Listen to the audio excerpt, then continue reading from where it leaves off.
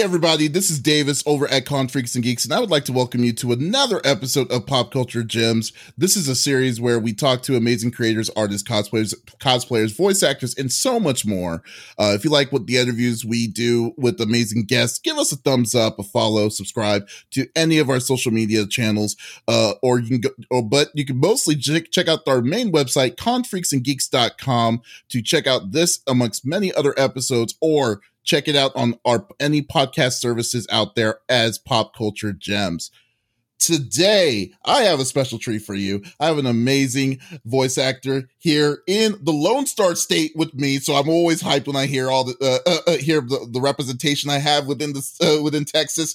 I got a voice actor that's been in many different kinds of shows. She currently is the voice actor of Yoko Inari from Kimono Jihen. She is Heine from Combatants Will Be Dispatched, or most importantly, everyone may know her as Milim Nava, the scary yet adorable demon's king in That Time I Was Reincarnated as a Slime. I would like to welcome Kristen McGuire to the show. How are you doing, ma'am? Hi, I'm great. How are you doing? Oh, I am doing good. It's Friday. I'm all set. I don't know why I have so much energy, but I'm good. Because it's Friday. Oh, that is very true. Like this week was just dragging on, but then it was like Friday. I'm like, oh, I got to talk to Kristen McGuire this weekend, and then after that, I was like, I kind of want to go read some manga and then just nice and chill out for the rest of the weekend. But I'm definitely glad. But I'm really glad to talk to you. Thanks. I'm not gonna lie. I almost panicked because I was actually just upstairs writing a script, and I looked at the time and I was like, "Oh my god, I have this interview in like 2 minutes." So I ran down here and logged everything up. So this interview is brought to you in my pajamas. That's perfect. Well, thank you for taking your time out of your busy schedule. It's nice though to be inside your own house and be like, you know what?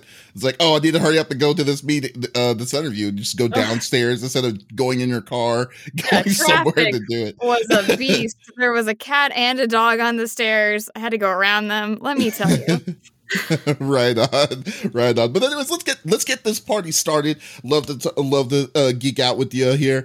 So you were originally a self-publishing comic book writer, artist before going into voice acting itself.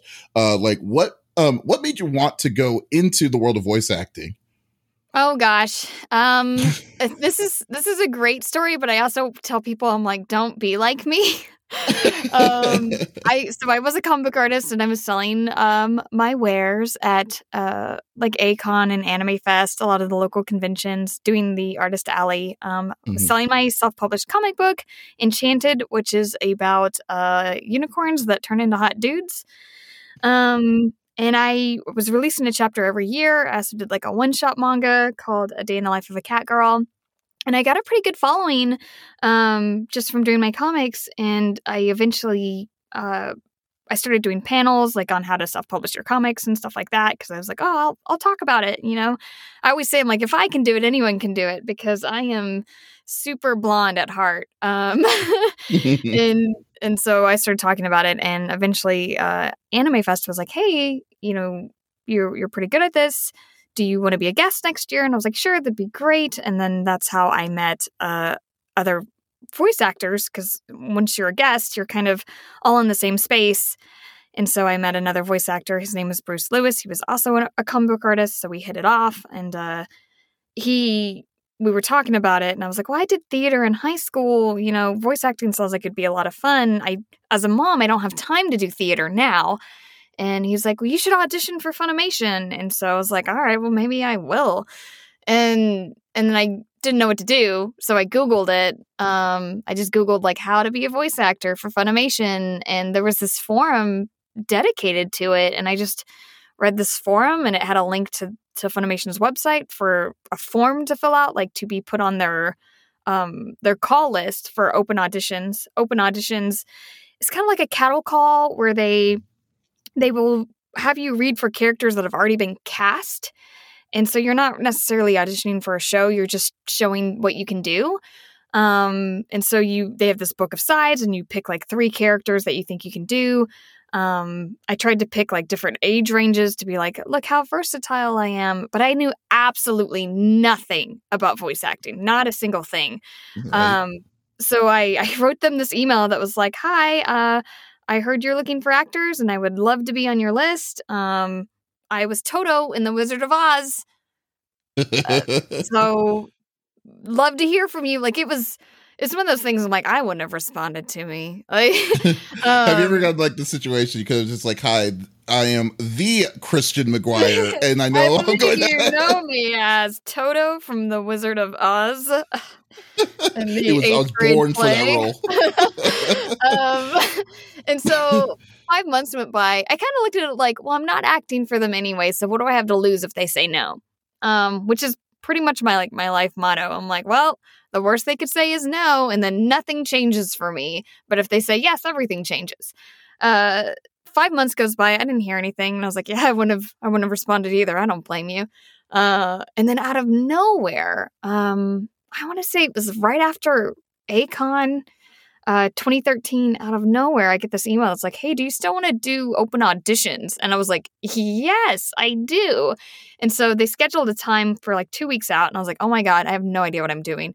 So then I Googled like how to be a voice actor. And there's a bunch of things. There's so many resources online. And so I read a bunch of stuff online from like iwannabeavoiceactor.com and all this other stuff. And then I practiced reading out loud every day for like 2 weeks, and I recorded myself and listened back. And then I went in, I did my open audition. I watched anime off and on at the time. Like I was a fan, but I was also busy making my comics and being a mom and stuff. So I didn't have time to watch a lot of anime. And when I watched it, it was subtitled. So I had the benefit of like going in here and seeing these roles and not knowing who played them in English, and therefore whatever portrayal I gave of them was completely unique to me. I wasn't copying anybody because I hadn't heard it. So when I first met voice actors like, J. Michael Tatum and stuff like that, I had no idea who they were. I was just like, oh, cool, nice to meet you. All right, bye. And only later, as my career progressed, that I was like, oh, that person's done a lot of work. Like, they've been around a long time. That person was important, and I don't know. Sometimes I feel like that helped. But wait, anyway, when did you start? Like, when was your initial? Like, what was your first role? Like, how long ago was that? It was 2013. I've been doing it 8 years. Oh, okay. Okay, so it wasn't like the beginning of like, because I mean like like the very beginning of like Funimation was like in the early 2000s and stuff. I'm like, oh wow, that is incredibly rare. I actually heard that it's really rare to get in through open auditions.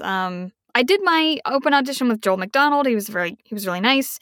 And then 2 weeks went by, and I thought, well, it's really cool, but I probably won't hear anything. 2 weeks went by, and then they were like, hey, do you want to do additional voices on Haganai Next? And that was my first ever work. And I was like, this is really cool. Oh, no, I think I really like this. And then all of a sudden at 28, I had like a new goal, and that was to be a voice actor. But everyone, if you stop the story there, it sounds like the perfect story. But what actually happened after that was that I did Walla and background voices for a year. And even though I was auditioning pretty consistently, I was not ever booking named characters. And eventually, after like a year of that, and like I went in, I studied like 5 hours for this show, went in, and then just bombed the audition. Like I knew I bombed it before I even like left the building. And I was like, I suck so bad. And so I was like, well, obviously I'm the problem then. Like if I'm not booking things, I'm the problem. And so I asked one of the directors, I was like, what can I do to be better? And he was really nice, because some directors will just laugh at you. They're like, I don't have time to train you. I have to make work. But Joel was like, just take classes. He was like, take improv, do anything. And I was like, okay, I will. And then I started taking classes, and I haven't stopped. It's been 7 years, and I still take about 5 to 6 workshops a year. Because I realized, I'm like, man, if I want this to be a career, I have to treat it like a career and not like a hobby. And so I always tell people, like, that was my my biggest mistake was being good enough to get in the door, but not actually having the knowledge or know-how to actually make my career move forward. And I feel fortunate that I just discovered it as early on in my career as I did, because once I started actually training and taking acting lessons, like I immediately booked Assassination Classroom. Oh, wow. Yeah, and so I was like, oh, okay, well, I'm obviously doing something right. And so now I take classes all the time just because, the market changes and things change and you can learn different things from different people. And I take classes from LA and I take classes in Dallas and I've taken Wow. classes everywhere. I've taken film and television classes, which have nothing to do with voiceover, but they're really good. Like they're still really good learning experiences. And so that's what I always tell people. I'm like, my story from the outside looking in sounds like a great story of like, oh, this girl didn't know anything and she just got in the door on luck. And I'm like, I did, but it only took me so far. And then I had to put in a lot of hard work. Yeah. Well, I mean, that's not to cut to the credit on the fact that you got your foot in the door. I mean, it's always, there's always going to be that situation where there's a little bit of luck that's involved. But the fact of the matter is that, I mean, since you, once you got your foot in the door, you got that itch, and you decided, and you then put in the work that what most other voice actors do. So which is basically, they say train your skill and hone your skills to make something better. And then you got the fruits of that labor actually a lot faster than normal. I mean, in a year in time. So I wouldn't constitute it all as luck. I mean, they I think that it was like, yeah, the luck was that they recognized you, but then at the same time, I mean, they knew what they got. I mean, you eventually improved even more. So there you go. It's a good mixture of like a dash of luck and a lot of hard work. I do think having some theater experience helped a lot because I did theater all through middle school and high school. And so it's not like I didn't know anything about acting. But I definitely wasn't trained for something as specific as voiceover until I was already in voiceover. And when people say like, what do you wish you knew, then that you know now? And I always say, like, I wish I'd taken more classes because I feel like my career might be completely different if I had known then what I know now, or if I just had more training. Maybe I would have booked bigger opportunities early on. Who knows? But at the same time, I also feel really grateful because I've never forgotten what it feels like to be in that year-long slump of, like, not really booking work and, like, how awful that felt. And so it always makes me feel really grateful for where I am. And so, I don't know, maybe I would be unbearable if I had succeeded.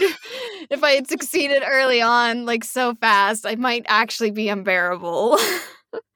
But then again, see, you've kind of found what you wanted to do in the long run. But in the terms, though, I mean, if you did start it early, would you have been in having the time to do your art and stuff like that, like with comics? That was your other interest too, Yeah, I don't know, and definitely my comics have fallen on the back burner with writing and directing and acting and everything like that because that's all paid work that I get paid to do right now. And comics and art is always like I do the work first, and then maybe I'll make some money back on it later. But I definitely can't make a living off of it. So, and I also have kids. It's a really hard career to have when you have kids too, because you're balancing and juggling a lot. And especially when you're going to conventions and things like that, or if you have to travel to record. Like I recently went to LA for some work and, it's like, so I had to travel. I had to arrange childcare and stuff like that. So there are other obstacles too that probably would have been the same regardless of whether I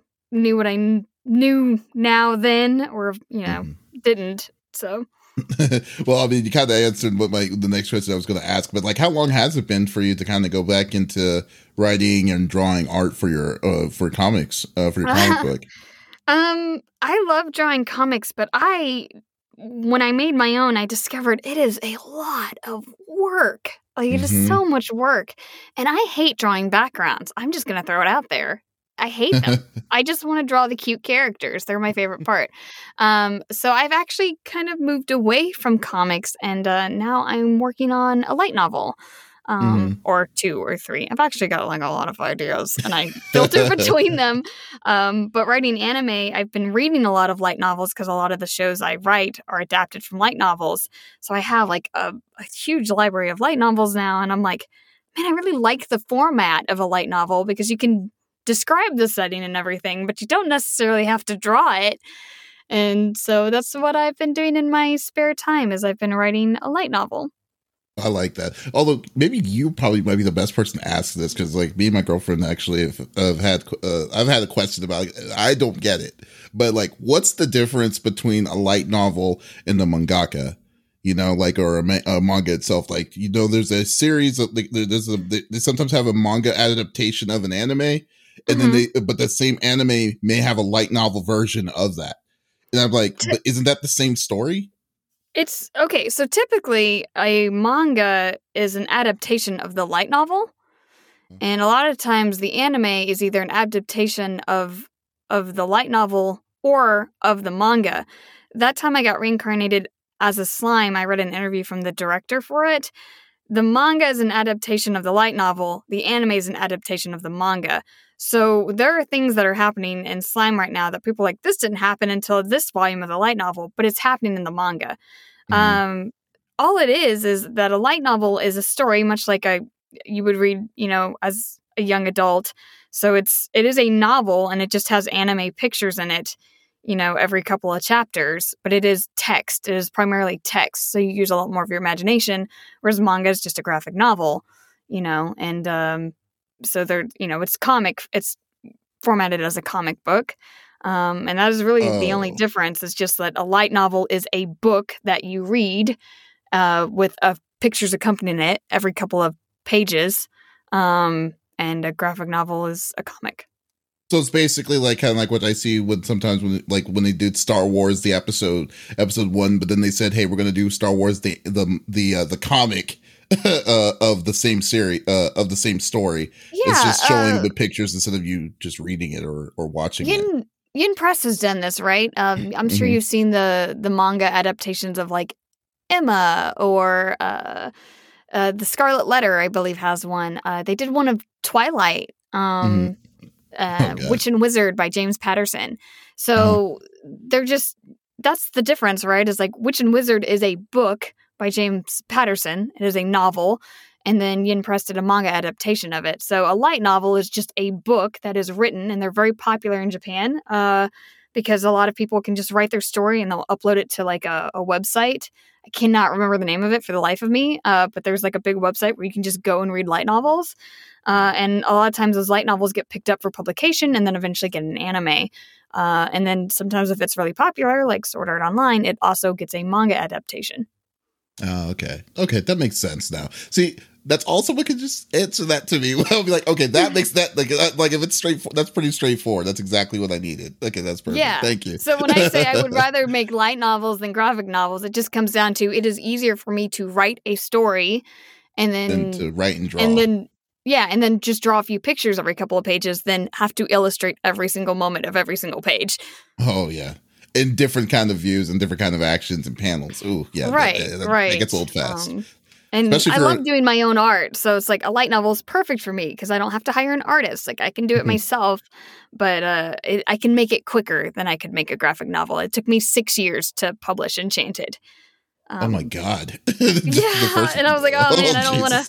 It takes so long when you're just doing it in your spare time. And so I was like, all right, well, I love making stories, but I feel like maybe this isn't the best format for me to tell stories.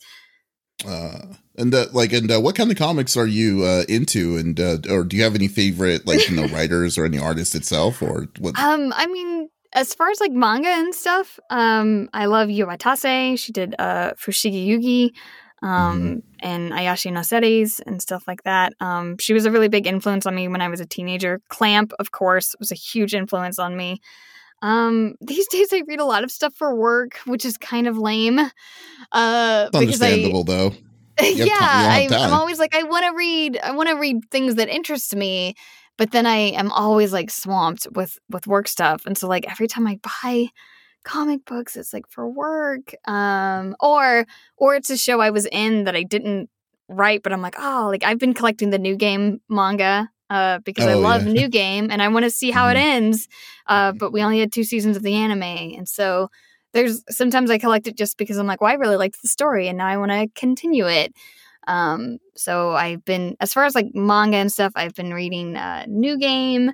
I was reading If It Were For My Daughter, I'd Even Defeat a Demon Lord, but I'm not super stoked about how it's turning out. The ending is not what I thought it was going to be, and so I've kind of lost interest in it. I was reading Inu It's Boku, hard for Secret Service. It's hard for isekais though. Like I mean, like an isekai to end, it's really.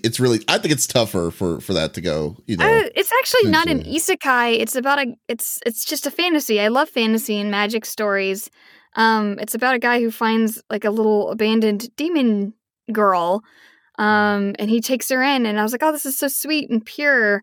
But it ultimately ends with her growing up and getting married to him. And that's kind of where they lost me. That's kind of like it's like grooming. Oh no. And it's like they try to justify it by like saying like, oh, well, he's not grooming her, but she's always looked at him as like a friend, not a father, and blah, blah. But regardless, no. I don't really. I am sad because I was really thinking it was just a really sweet, wholesome manga, and I'm sure it still is sweet and wholesome. I should just give it a chance and finish it. But I was like, oh no! I read the spoiler online, and I was like, no! I was like, no, I don't know how I feel about it. And she grows up really fast because she's a demon, and stuff. And I don't know.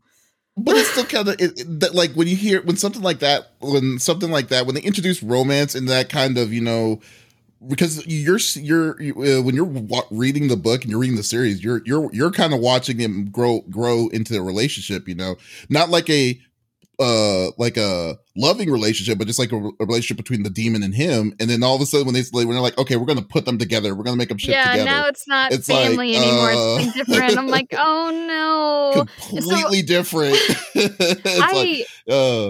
My favorite genre is just like cute girls doing cute things. Like I love stuff like that. Like New Game is all about women making video games together. And I really love that kind of stuff. You know, or girls' sports. Like, God, I love girls' sports. There's not a lot of it out there, though. But anything about like girls' sports anime. Yeah, like that soft tennis one. I know that. I don't think there's a lot. You're right. You know, or Keijo. I'm in Keijo. Is that really a sport, though? I mean, it is now in South America.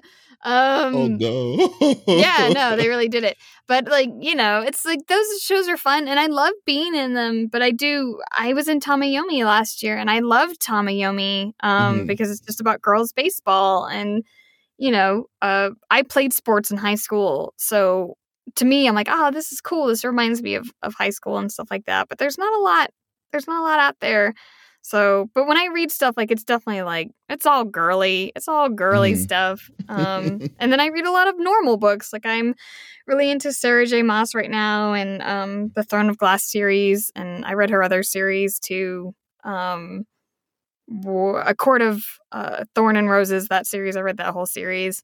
So I'm also I really love fantasy and magic and anything with like strong female protagonists is my jam.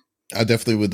That's cool. That's cool to hear, though. I mean, but I'm thinking like sport. Like when you told me sports animes for women, like women's sports. There's not, like you said, there's not a lot. The ones I'm thinking of is like Girls Under Panzer, the tank one, and then the. Is that sports or historical? No, well, fiction?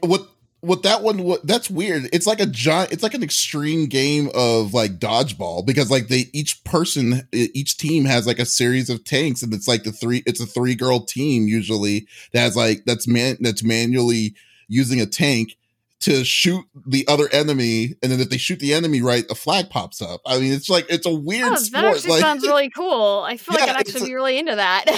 Yeah, you should actually read it. It's actually very fun. It's very fun. It's a very fun read, I will say that. And they had the 2 anime adaptations and an OVA, and but there was another one, the one that was like whoever created what's it called? Senran Kagura. They made another series with like jet skis and sniper rifle. Yeah, is it Katagawa Jet Girl? Girls. Did I say it right? Yeah, I think so. Yeah, that one. I'm like, what is going on? Like, are they just making I don't sports know up? much about that one. I Oh would my love to see a god! girls volleyball anime. That's not there's a beach one where they're all in like bikinis, but I'd like to see just like a Mhm. normal one. That'd be cool. Yeah, Like like Haikyuu version, but for Haikyuu. Yeah. girls. Uh-huh. Yeah. My I would totally oldest agree. daughter plays volleyball and she loves Haikyuu. And so it's like it'd be really cool to have something like that for her. All the youngins like Haikyuu, to be honest. I'm just kidding. She's always like, I'm gonna be the tiny giant because she's really small like me. That's awesome.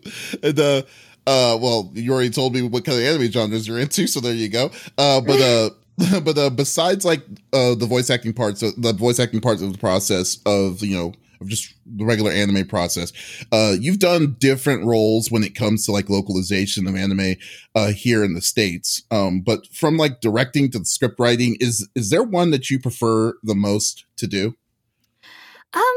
I probably prefer directing out Mm-hmm. of the two. Acting is the most fun, obviously. But directing is probably my favorite. Writing, I'm good at writing. But it's a very solo job, you don't really talk to anybody. You're in your little hole and you adapt scripts, for 8 hours a day, 40 hours a week, and it becomes really, it becomes really redundant and repetitive. And once you've written one isekai, you've written them all. But directing is fun because, like, even if you have two isekai shows back to back, you have a different cast, so you're working with different people, and it's a collaboration. I really like directing a lot because it's kind of like putting together. I'm stealing this from Sunny Straight, by the way, but it's like putting together a puzzle where all the pieces move, and you don't really know if the end product is going to look like what you thought it was going to look like. But it's neat because everybody helped, and so it's still really cool. And when you're directing, like, you have ideas about like how something should sound, but then an actor comes in and they take their life experiences and their ideas and they put it into a character, and they'll throw out something that you're like, whoa, that is so much funnier than whatever was in my head.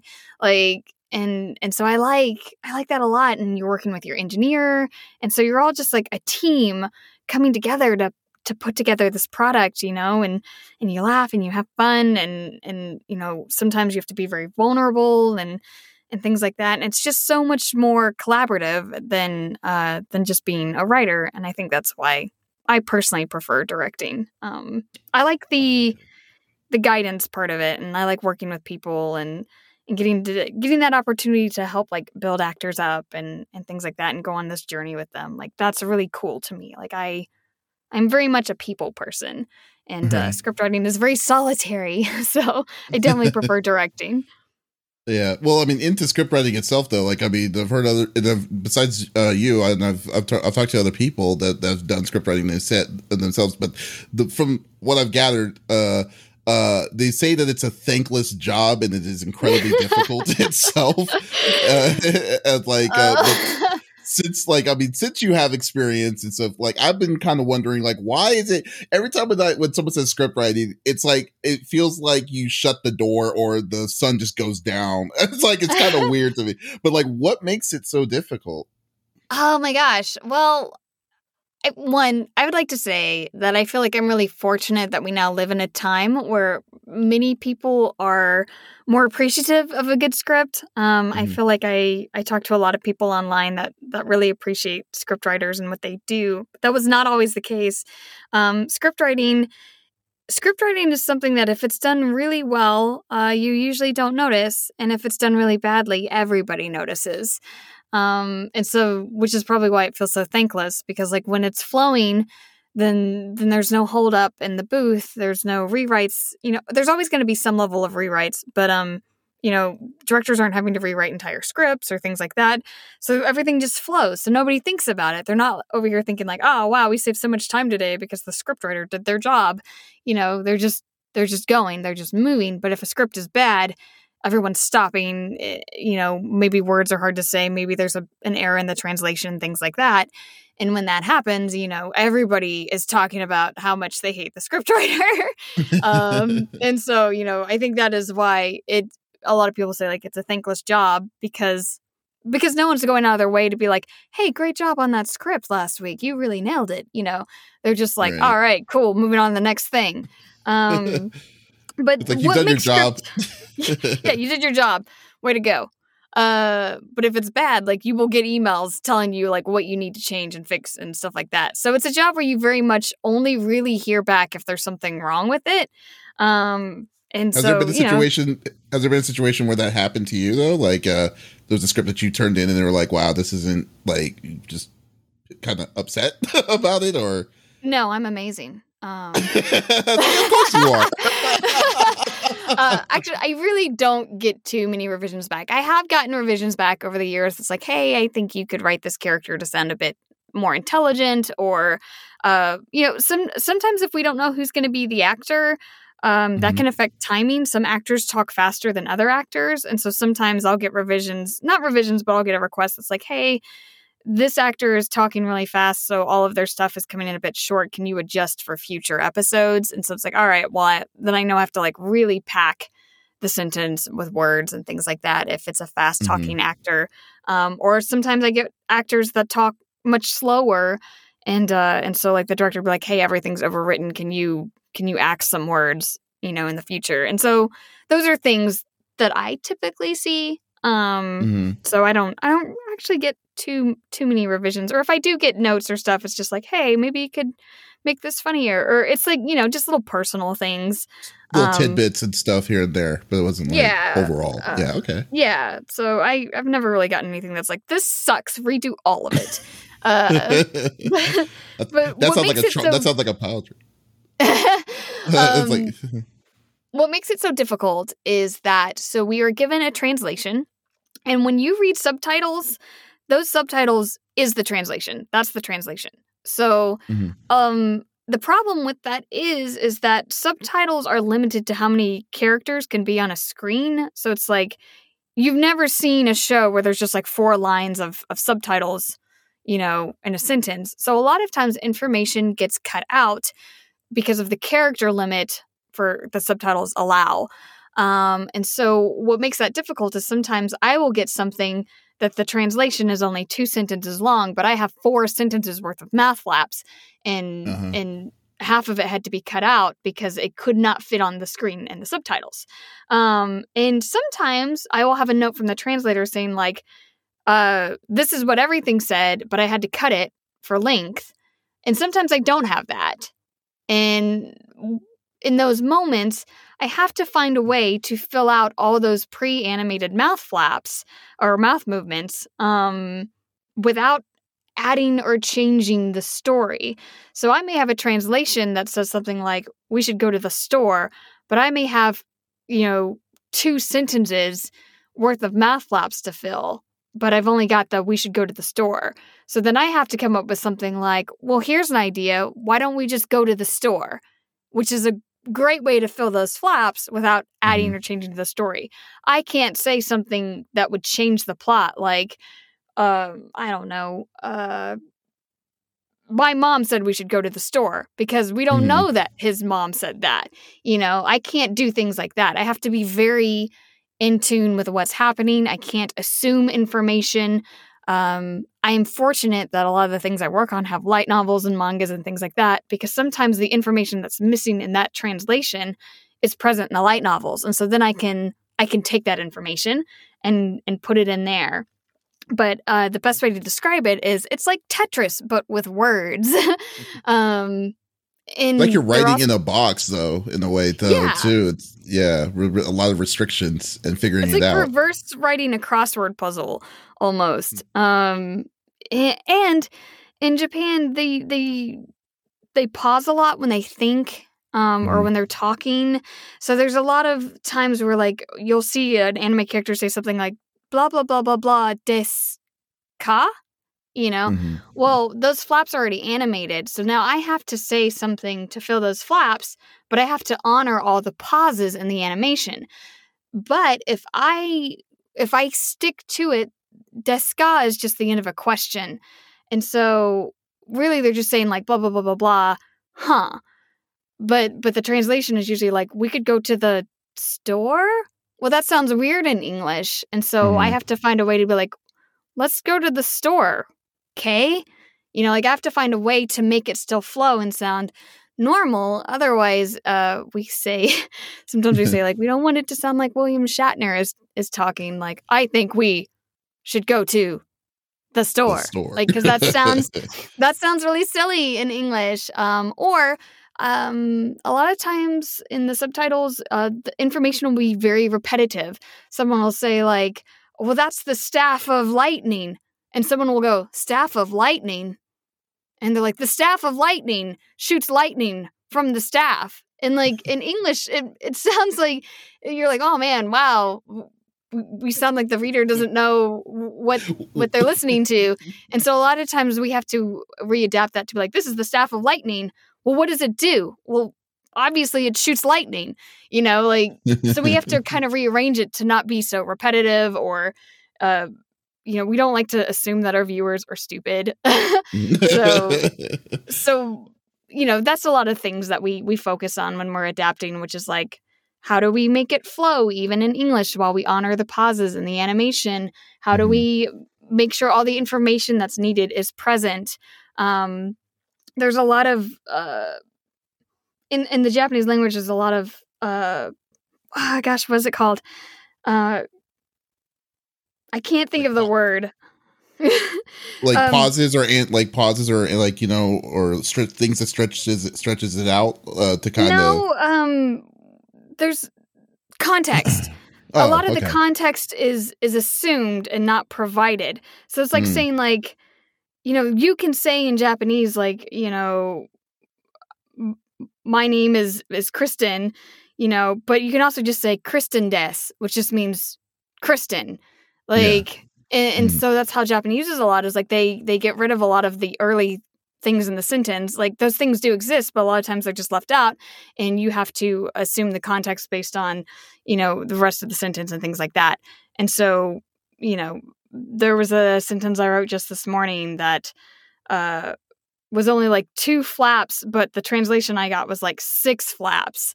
And I was like, oh, okay, well, now I have to fit 6 flaps of information in 2 flaps. So I have to like completely rewrite this thing. Because of the extra information that is derived from things that aren't present. So the Japanese language is very complicated. Oh yeah. So it's like a scriptwriter itself though too. Are they also the ones that make the calls of the, you know, like the catchphrase? Like, it's like, for instance, like I don't know, I'm old school, so but like you remember a show called Rurouni Kenshin back in the day, with Kenshin was saying the word Oro, but then the English translation of it, they don't have Oro. It said they kind of made him sound kind of Yoda-ish, where it said they said to fill that extra spot. That. They said like he ends his phrases sometimes with like that it does or will do so or something like that. Right, you know, some weird phrases. Is that something that the script writers are also in charge of? We can make guesses at it, but it ultimately comes down to the director and what they want to do. In Dr. Stone, there is a character that says yabe all the time. Yabe is a way to say like, they say like that's bad. But it's also like kind of the New England version of like wicked, like, oh, that's wicked, or I've got a wicked headache. Like, so it could be like wicked could be cool, or it could also be bad, you know, or like stupid, you know, it's like, oh, that's stupid, or like, oh, that's stupid cool, you know. And so yabe is like that. And I think in the subtitles, they don't really keep that catchphrase that much, but in the manga, they always say like, wow, that's bad. And so the director decided to go with what they saw in the manga and keep that adaptation. So a lot of times we'll do that too. We'll be like, well, what happens in the manga? And so if it's present in the manga, then we can justify having it, you know, in ours. But like in that time I got reincarnated as a slime, Malim says no da at the end of most of her sentences. She's da da da da no da. And we don't have that present because, one, it's not in the source material. It's not like there's no way it's carried over in the light novel or the manga. She doesn't have any sort of like catchphrase on that. So we don't have a catchphrase on that, but I've seen people be like, well, she doesn't have her catchphrase. And I'm like, well, we can't just leave no da in the English. It would sound it would sound weird. And so, you know, those sometimes you have to be like, well, I either have to axe it or I have to see what is present in the source material. Because a lot of times the people that are watching the anime read the source material. So sometimes it is better to just be like, hey, this is what they did in the source material, so we should probably do something similar. So basically we have the people that'll be like, oh, it's not like that in the book. But just like how all movies are. Right, exactly. Oh, no. So it's a very complicated process, and it is different show to show. And I always tell new writers, because they're like, can you give me some tips? And I'm like, I have a million rules that you need to know. Like, and I can't get through all of them. Here's the rules of script writing, but each rule has 12 caveats to it. Yeah, it all has 12 caveats, and it could totally change, because like we talk about like not wanting to use repetition, but there are characters. I want to say Rico Fajardo plays a character in Fire Force who speaks in a repetitive manner. Like all of his stuff is supposed to be repetitive. It's just like there's always a rule, and there's always a reason to break the rule, depending on what show you're writing. And so it really is just it is such a refined skill that I say it is the hardest job, in my opinion, in production to do. But I don't know. I don't engineer, so maybe the engineers will tell you that their job is the hardest, and I would believe them if they said it was, because I can't do it. I'm just saying, but if you figure out a way to kind of consolidate your knowledge in script writing and to make a book, you probably also have to add like a flow chart and maybe a PDF design, like PowerPoint of like all of that. It's impossible to explain. It's impossible. I can't do it. Every time I try, I'm like, I'm sorry, new writer, because I'm just gonna dump all this information on you. And like if a mouth movement is open at the end, like, you know, if a character says no da, then their mouth is open at the end a lot. I have to match that sound because the mouth is just hanging open. Right. So I can't just say like, I can't end it with something like eat, because eat makes a T sound. So it actually causes the mouth to close. So if a mouth is hanging open, well, I also have to write it in a way to where their mouth will hang open in the English too. So it'll be like, we should go eat, you know, or we should eat, right? Or K or something like that, so that it'll match the mouth flap on that too. So it's not even just like I have to match these pre-animated mouth flaps, but I also have to match the sounds those mouth flaps make. So there's a lot going on. When the mouth stays open, you can just like stretch the word out. When you say K, it's like K. Sometimes we have to, but I bet now, if you watch some anime now, knowing everything I just told you, you'll probably look at it completely different. You're like, oh my gosh, she's right. You know what? But it's funny. After interviewing a lot of voice actors now, it's like now I'm like hearing voices. I'm like, oh, I know who that is and stuff. To add another tier of figuring stuff out while watching anime on top of it. Come and bring it. I always love the production kind of thing. I always find it. But like you've already said something about your directing, like, you know, like why you like directing so much. But there is something I did want to ask you about, because like with your during like one of the series that you directed, Citrus is the one specifically that I was kind of wondering about, because I feel that there's not a lot of animes that are out there like what Citrus was, because like I mean the idea, like, I mean, you have I think representation and all these different kinds of things are very important for these kind of thing. And like I was just kind of wondering, like, since you were the director of it, was there like any kind of extra pressure that was involved while directing it, like, or did everything kind of go smoothly? Because like I think Citrus is kind of like an important anime, especially for LGBTQ scenario itself. So like I just want to kind of get your opinion on it. I mean, I treated Citrus like I would treat pretty much any project, you know, with respect. I am white, and I am cis, and I'm straight, and so like I don't face a lot of the difficulties that the LGBTQT community faces. But when they asked me if I would direct Citrus, I said yes. One, because it already looked like a show I would like, but two, because I felt like it was a show that needed to be treated with respect, and it was about young women, you know, kind of coming into themselves and discovering things about themselves.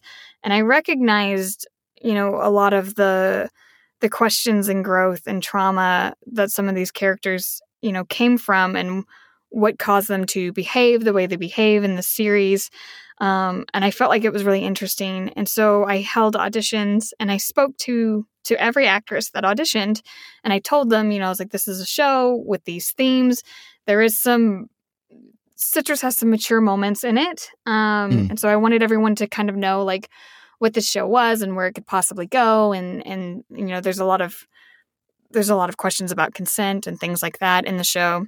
Mm-hmm. And so I spoke to every actress and, told them what it was and what I wanted it to be about. And I said, but I also really want this to be a positive show for the community, and about half the actors and actresses involved are in the LGBT community. And I felt like that was really important, to have their insight as well. But, it certainly wasn't a requirement or anything like that, because at the end of the day, I wanted to just have the best possible product we could have.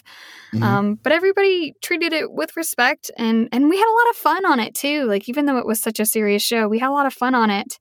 And like I said, we recognize that like these are characters that are kind of coming into these new feelings and these new situations. And why do people act the way they act? Why do people do the things they do? And we discussed it a lot with May, because May is probably the most forceful in the show, and she has the most growing to do, I feel like. And so we discussed a lot of like, why is May the way May is? And we thought about like her childhood and her dad not really being around and growing up with her grandfather and not having a lot of, family or things like that around to show affection. And but it was good. And the cast was great, and we had a lot of fun, and a lot of people really like what we did. Even I feel like there are some people that don't like what Citrus represents for the community because of the consent and things like that. But no one has ever said the dub is bad. Yeah. That's a good point. So I can't do anything about the show, but we did set out to treat it with respect, and I would do that for any show I had. Because it's somebody made it because they loved it and they believed in the story that it represents. And I did feel like it was an important show for the community, but I also know that I'm straight, and so I can only do so much. And so that's where you really rely on your cast, and you trust your cast and their feelings and their process. And again, that's what makes it a collaboration is, my story is going to be different than somebody else's story. And it's important to have all of those elements present, even if you're just dubbing an anime, I think you did a wonderful job on it. Personally, because like when I first my girlfriend loves the series as well, and I was just like, wow, like this is a pretty like the topic, like when I came across this anime, because there was nothing like to kind of get me ready of like what like how it normally is for anime. There's no advertisements of what the series is about and stuff like that until it's like when it comes. And then I was like, oh yeah, this series is pretty heavy. It is pretty heavy. Yeah. Yeah. The first episode ends on such like a heavy note, which is I think what bothered a lot of people. But I talked to Amberly Connors about it, and I'm like, this is why I think May does this, not to spoil anything. I was like, but this is the only way May has ever been shown affection. And so she thinks this is how it has to be done, which is probably a little bit of an assumption on my part, but you do what you have to do in those moments. And we really wanted to understand May. I did read the first 4 volumes of the manga before I did auditions so that I could really tell people what I thought their characters were like and things like that, and give them as much information as possible on the series before anyone signed on to it. But everyone was fantastic. Everyone was great. Everyone really believed in doing the best they could. Everybody wanted to make it a good product. And I feel like that made it a good product. Yeah, I mean, it's a really good favorite, I will say. You definitely did a great job on it. So thanks. We tried. And also, I mean, during these times, like during the pandemic itself and the idle time that it may have given you throughout the past year and a half. Was there something that you picked up as a hobby or something, or collecting, or something that you did? I didn't have any idle time in the pandemic because script writing never slowed down. I still had to write 2 scripts a week. So even though the dubbing process itself has slowed down, it didn't really affect script writing because it can be done remotely. Mm-hmm. So, I wrote shows, months ago. You had something to fall back on, in other words. Right. Well, I'm basically just still doing the same thing I've always done, which is I'm just still writing shows, and maybe they don't get dubbed that season, but I wrote the show. So I think at one point in time, 3 or 4 shows came out all at the same time that I'd written. And someone's like, "You must be dying." I'm like, "Well, 2 of those were from last season." My time hasn't slowed at all, but I did get an LA agent in the pandemic. It kind of pushed me to really expand my career. I got engaged. So yes, congratulations. Thanks. On that. I got engaged to Clifford Chapin. So we did some things.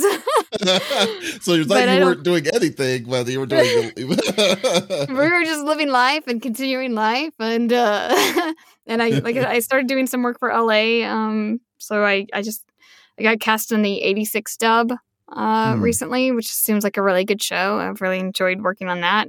So really, I'm just kind of doing the same thing. I've been working on my light novel. I told you I was writing a light novel, so I've been working on that, which is kind of like Citrus. I am really interested in using this opportunity for representation.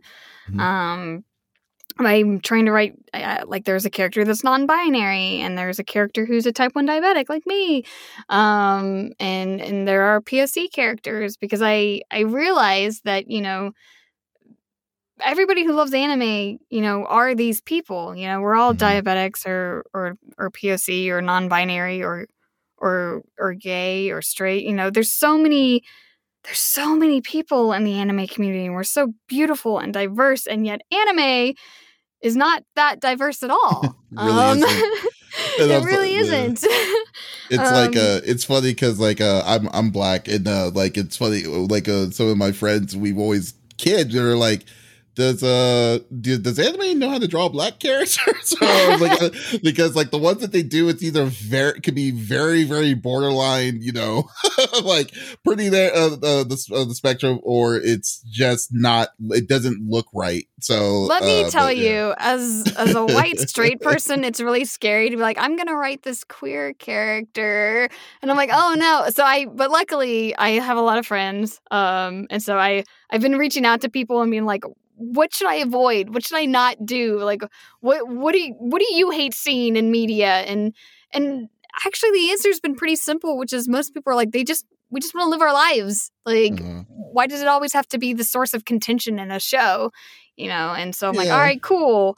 And so, my goal in writing light novels is to write stories that better fit our community and have characters that better fit our community. And so but they're just still stories, it's, my current light novel is about a group of kids that have a cat spotting club, and that's all they do is they just have cat spotting adventures. And the fact that characters are non-binary or POC has nothing to do with the story at all. They just all exist. And I guess that's the goal. That's cool though. The biggest thing is diversity. I think overall it's just diversity. There's different kinds of people, and there's different kinds of people that are interested in the same kind of genre. It's just that to kind of have that kind of representation to show within that genre would be nice to see or to read itself. Not the same stereotypical 17-year-old or high school student that's going to save the world, that kind of situation. Right. And I like that anime is like that, right? Is that anime can be about literally anything. You can have an anime about wanting to be the number 1 hero, or you can also be an anime about a girl who is in the cooking club. And I think that's really cool. Is there's literally something out there for everyone. And, I wanted to make a story that is kind of light, lighthearted, and just these are adventures of kids, just of being kids, but still a story that people could see themselves in. I discovered in writing this, I'm like, you know what? Now that I think about it, I can't tell you a single story that has a type 1 diabetic character.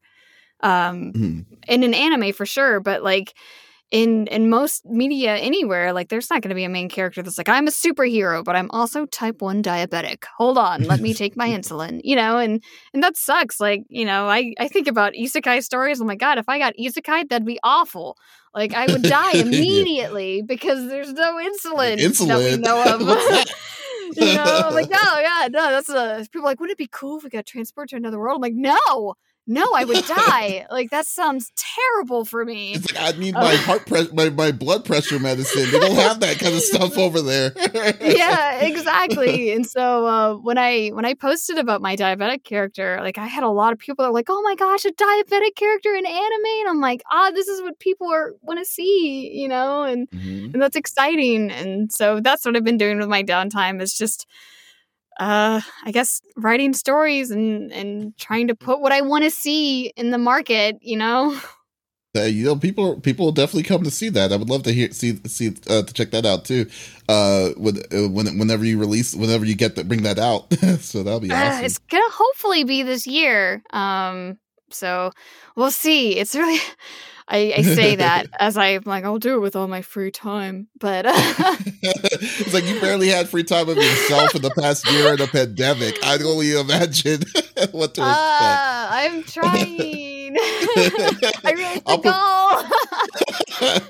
I won't put any pressure on you, but when it comes out, I am definitely there.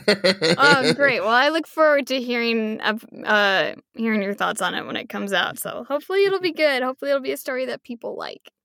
Okay, awesome. And the last question is, I'm probably going to start doing this when I talk to other voice actors. I would love to kind of know what they're if you remember it, it's all good. It could be anything. But what is the craziest sentence you have said when you were voice acting?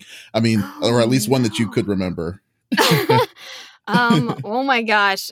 What is the rating of this show? Oh, it's whatever you want it to be. It can be rated R. It can be rated G. Oh no. I mean, having been in anime, I've said all kinds of crazy things over the 8 years. And I always think, I'm like, oh, this is the one. But I like the ones that out of context sound like they could be something completely different. So I guess I'll just go with this little line from My Hero. My binging balls destroy anything they touch. Okay, you're right. That is out of context. And or maybe they eat up everything they touch. I'd have to see the actual line in the script. Disintegrate. Anyway, this kid's balls destroy anything they touch. But he just has his quirk is that he has these little chain chomper looking balls like from Mario, and he controls them and they go and they just eat everything in their path. But they're called binging balls is the quirk name.